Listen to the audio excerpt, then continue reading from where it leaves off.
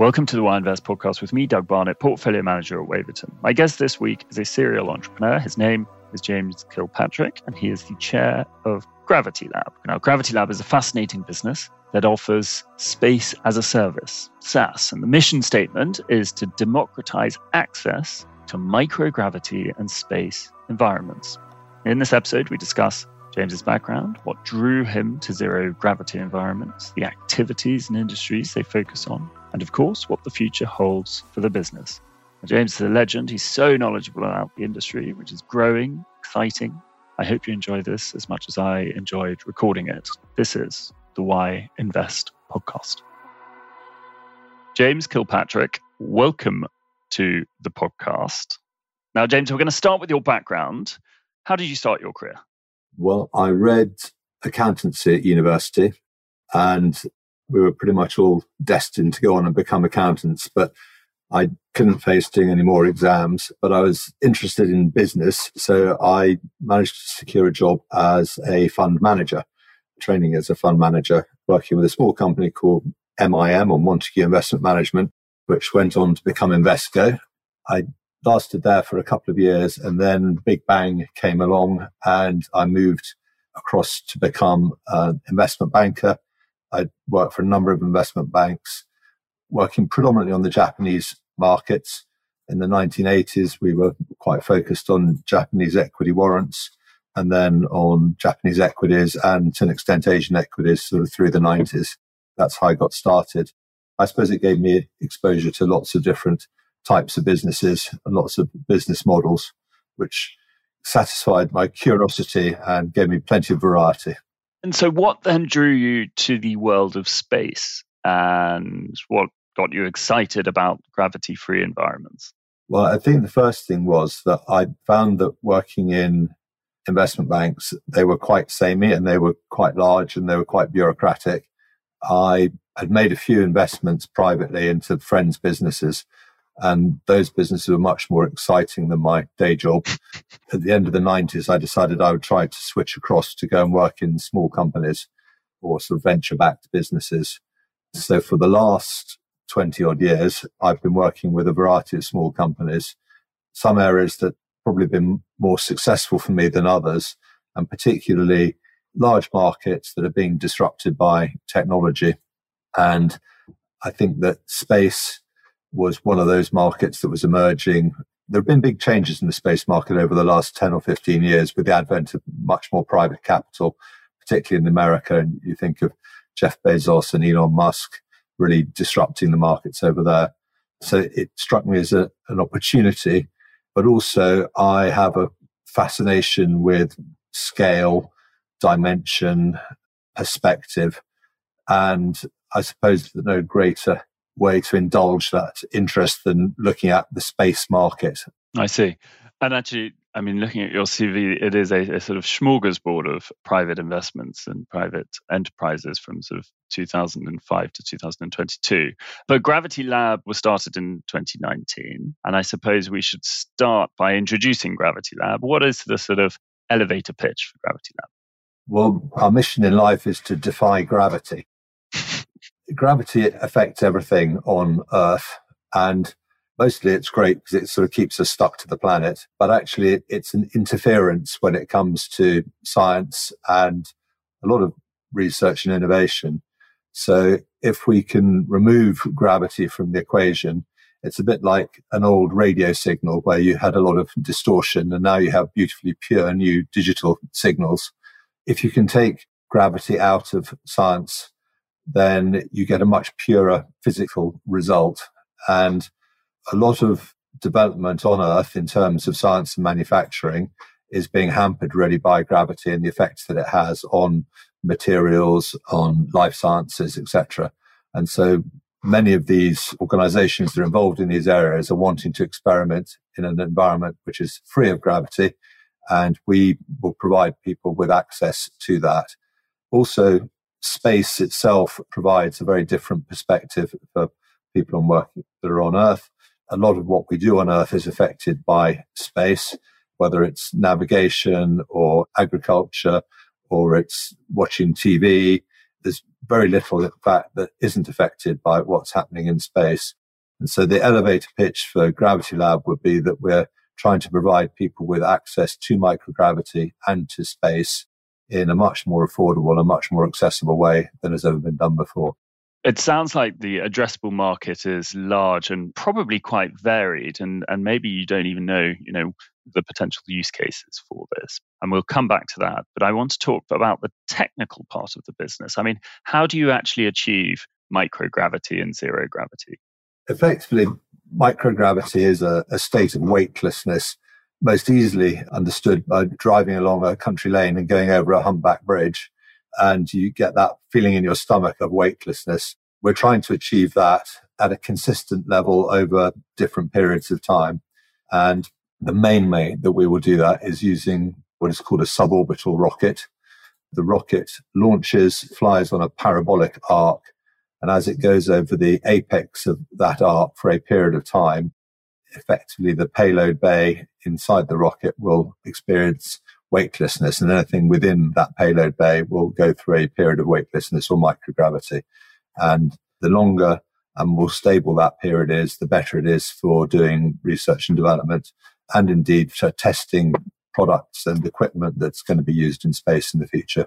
So where are you now? So how long can you achieve weightlessness and microgravity? We've actually developed a drone system over the last 3 years, and we've done commercial demonstration of that earlier in the year, and the full commercial service is going to launch next quarter. That will typically offer 5 to 10 seconds of microgravity at a time, but we can do repeated drops using our drone system. During the course of a day, we can offer a fairly extensive test campaign, and that compares with a couple of seconds that's typically available in drop towers in Europe and in America. With the rockets, we'll be looking at more like 5 to 7 minutes of microgravity. And again, that compares with about 3 to 4 minutes that's currently available using other rocket delivered systems. But our rockets won't enter commercial activities probably for another 18 months. So we're about 4 years through a 5-year development program on the rockets. It's quite interesting. You're sort of sitting between science and commerce, in a sense. You're at that kind of inflection point where you're starting to be able to monetize this. I wonder who else is doing this? What does the competitive environment look like at the current time? Well, there are a lot of companies that are trying to build rockets to put things into orbit. And while that's fantastic and requires a huge amount of investment, it's a bit of a bun fight, and there's probably only room for 10, 15 companies that are actually going to be doing that, over the long term. And some of those companies have the ability to put things into space, and while things are in orbit, they experience microgravity. But the problem is you can't get those things back. So if you're doing research or testing, you want to see the results of your payload having been through microgravity. But in terms of people that are building suborbital rockets, specifically with the intent of bringing payloads back so customers can examine the results of their research and testing, there's probably only a couple of other companies in the world that are doing it at the moment. There's one in America called Blue Shift, and there's one in Asia as well. But at the moment, I would say that Blue Shift's the only sort of tangible competitor. And how closely have you been working with the UK and European space agencies? And, have they been a help or hindrance? Well, hopefully not a hindrance, but, how has that relationship developed?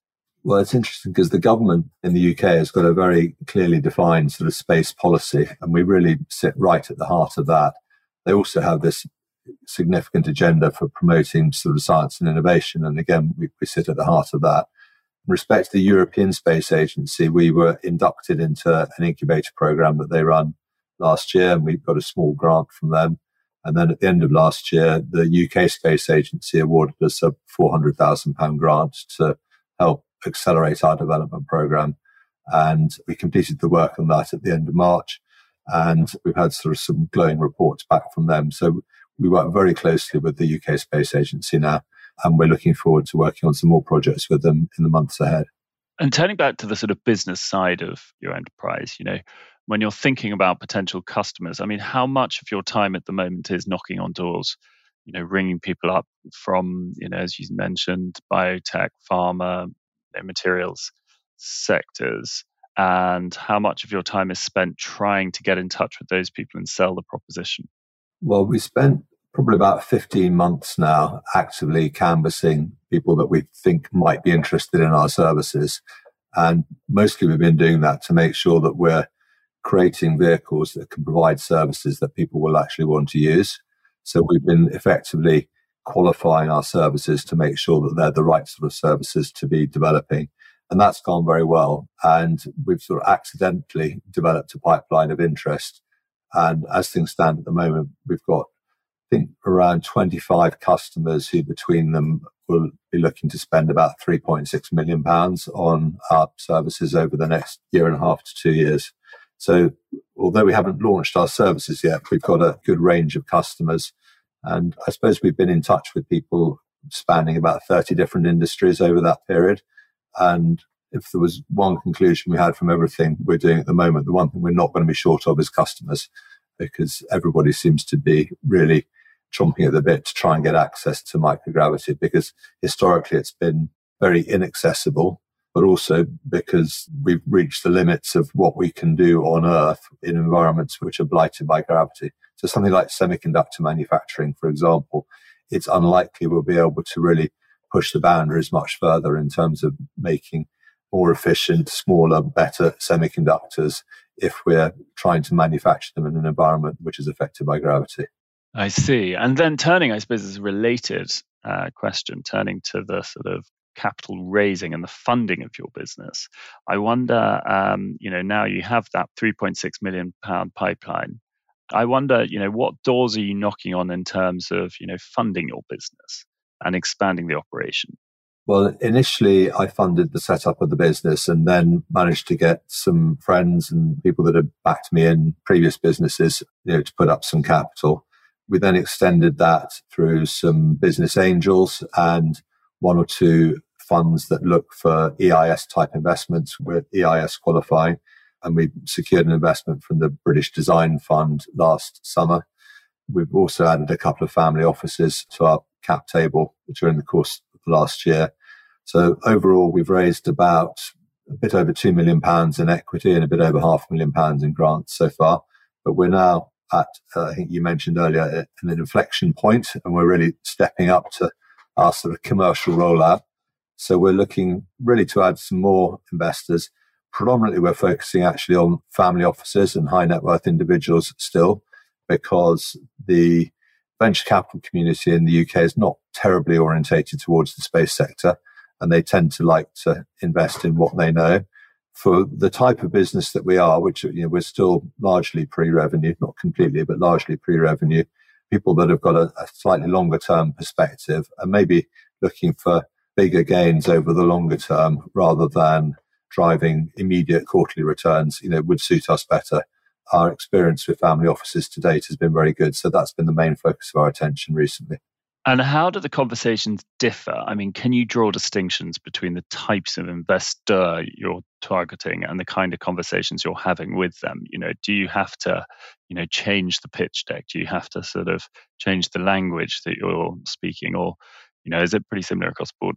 I think that every investor is unique and they all have different interests. I think generally speaking, wealthy private investors and family offices are wanting over a period of time to increase their wealth, and they want to invest in a business that they think will give them a long-term return.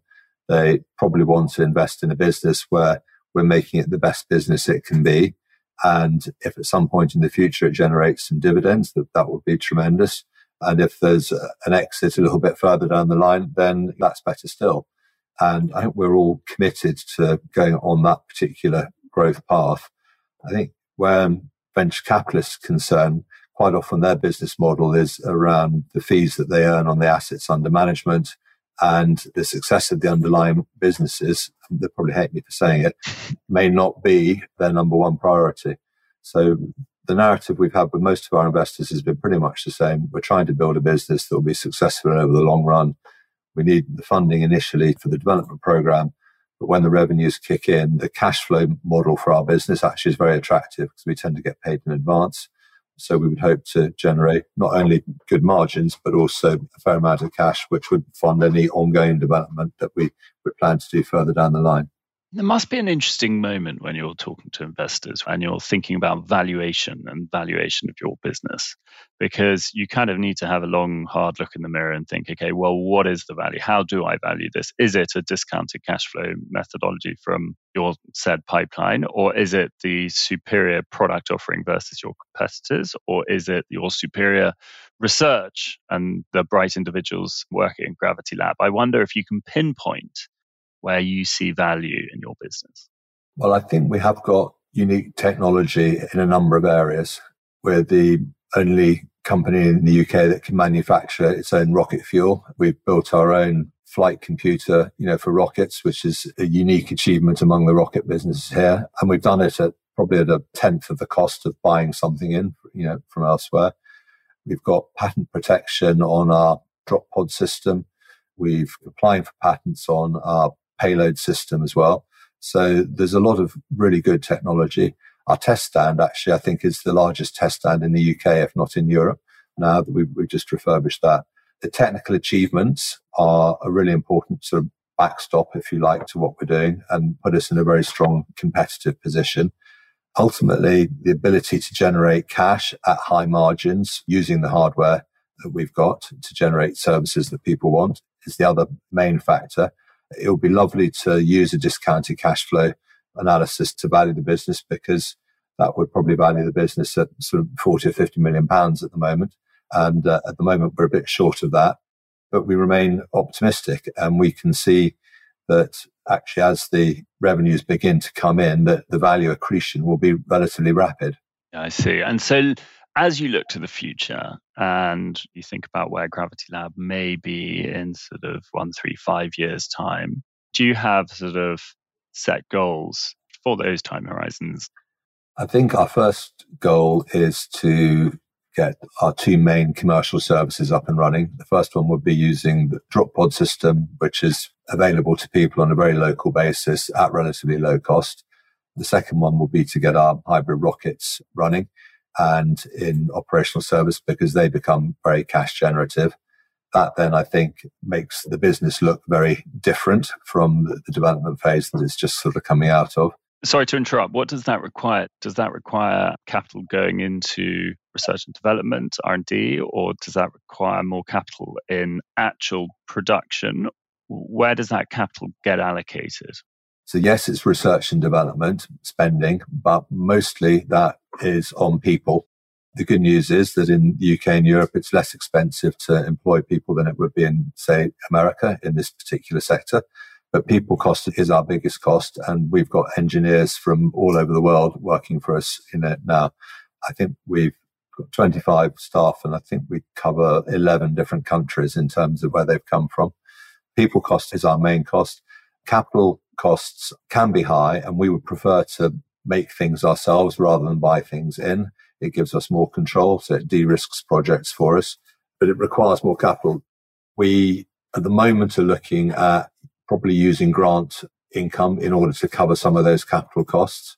Therefore, it probably nets out. The grant income will cover the capital costs. So any equity capital we're raising would largely go towards people costs initially and some infrastructure costs around premises, etc., to operate from. And then, sorry, I interrupted you. You were talking about the 1, 3, and 5 years. Where would you like to see the business in, say, 5 years' time? Well, I think our target would be to have revenue of around £100 million in 5 years from now. And that would be split across what we call space access, which would be the suborbital rockets. And that would probably be about 3/4 of the revenue. We'd have about 10% of the revenue from the drone system and about 15% of the revenue from other technology solutions where people are licensing our technology. And we're already in discussions with people actually to license technology now. And we've, out of our pipeline, probably a third of it is around licensing technology to a couple of large FTSE type companies. I see. And then I always ask this question. I think it's an important question, but what advice would you give to our younger listeners who are perhaps trying to start their career and are interested in pursuing a career in space, or indeed microgravity. What skills do you think they need to equip themselves with to be successful? I think probably they need to be open-minded and they need to be tenacious, not specifically around the rocket industry, but generally I think they need to find a way to differentiate themselves. Have a frustration with the way a lot of large companies work and they screen CVs using computers, which makes it difficult to sort of differentiate yourself. When I'm interviewing somebody, I always look for the thing that makes them different rather than making them the same as everybody else. I think specifically in terms of the space industry, there are a lot of people that will study for masters in astrophysics, etc. But that doesn't necessarily need to be your gateway in. If you are a good electronics engineer or you're a good materials scientist or a good chemist, there are lots of different types of route that you can pursue. But even now, there are people that don't fancy going to university. There are opportunities through apprenticeships, etc., in engineering type fields that would allow people to get entry into the sector. The breadth of roles is so enormous. Yeah, I mean, it does sound like an incredibly exciting industry to be in. I wonder how you assess the sort of various competitive advantages on this side of the Atlantic and over in America. I mean, clearly there is much bigger operations over in America. Are they better funded? Are there any sort of distinctions you can draw between the two? I think private capital has invaded the space sector in America faster, but they've done it with the encouragement of the American government and to an extent with the support of things like the defense sector in the US. So they're ahead of the curve.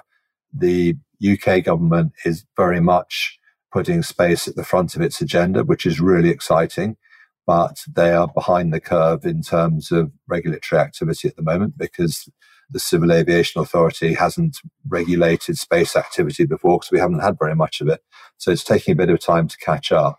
And the unlocking of private capital, again, there are relatively few VCs in the UK that are focused on the space sector, where there are plenty in the US. In fact, most of the UK space industry, to the extent it's been financed by VCs, that money's come from America or come from Europe rather than from the UK itself. Mm-hmm. So structurally, it's slightly different, but being smaller and being a little bit behind the curve, we're probably accelerating faster than the States is at the moment. And certainly in the more specialist areas, like the ones that Gravitilab operates in, the pace of change is very rapid. And you're absolutely right. It's very, very exciting. It is indeed. James Kilpatrick, thank you for joining me. You're welcome. Thank you very much for having me. Thank you for listening to the Why Invest podcast with me, Doug Barnett, portfolio manager at Waverton, and our guest this week, James Kilpatrick. If you've enjoyed this episode or indeed the series, why not like us, subscribe, and let your friends and colleagues know. The information provided during this podcast does not constitute investment advice and should not be relied on as such. It should not be considered a solicitation to buy or an offer to sell a security.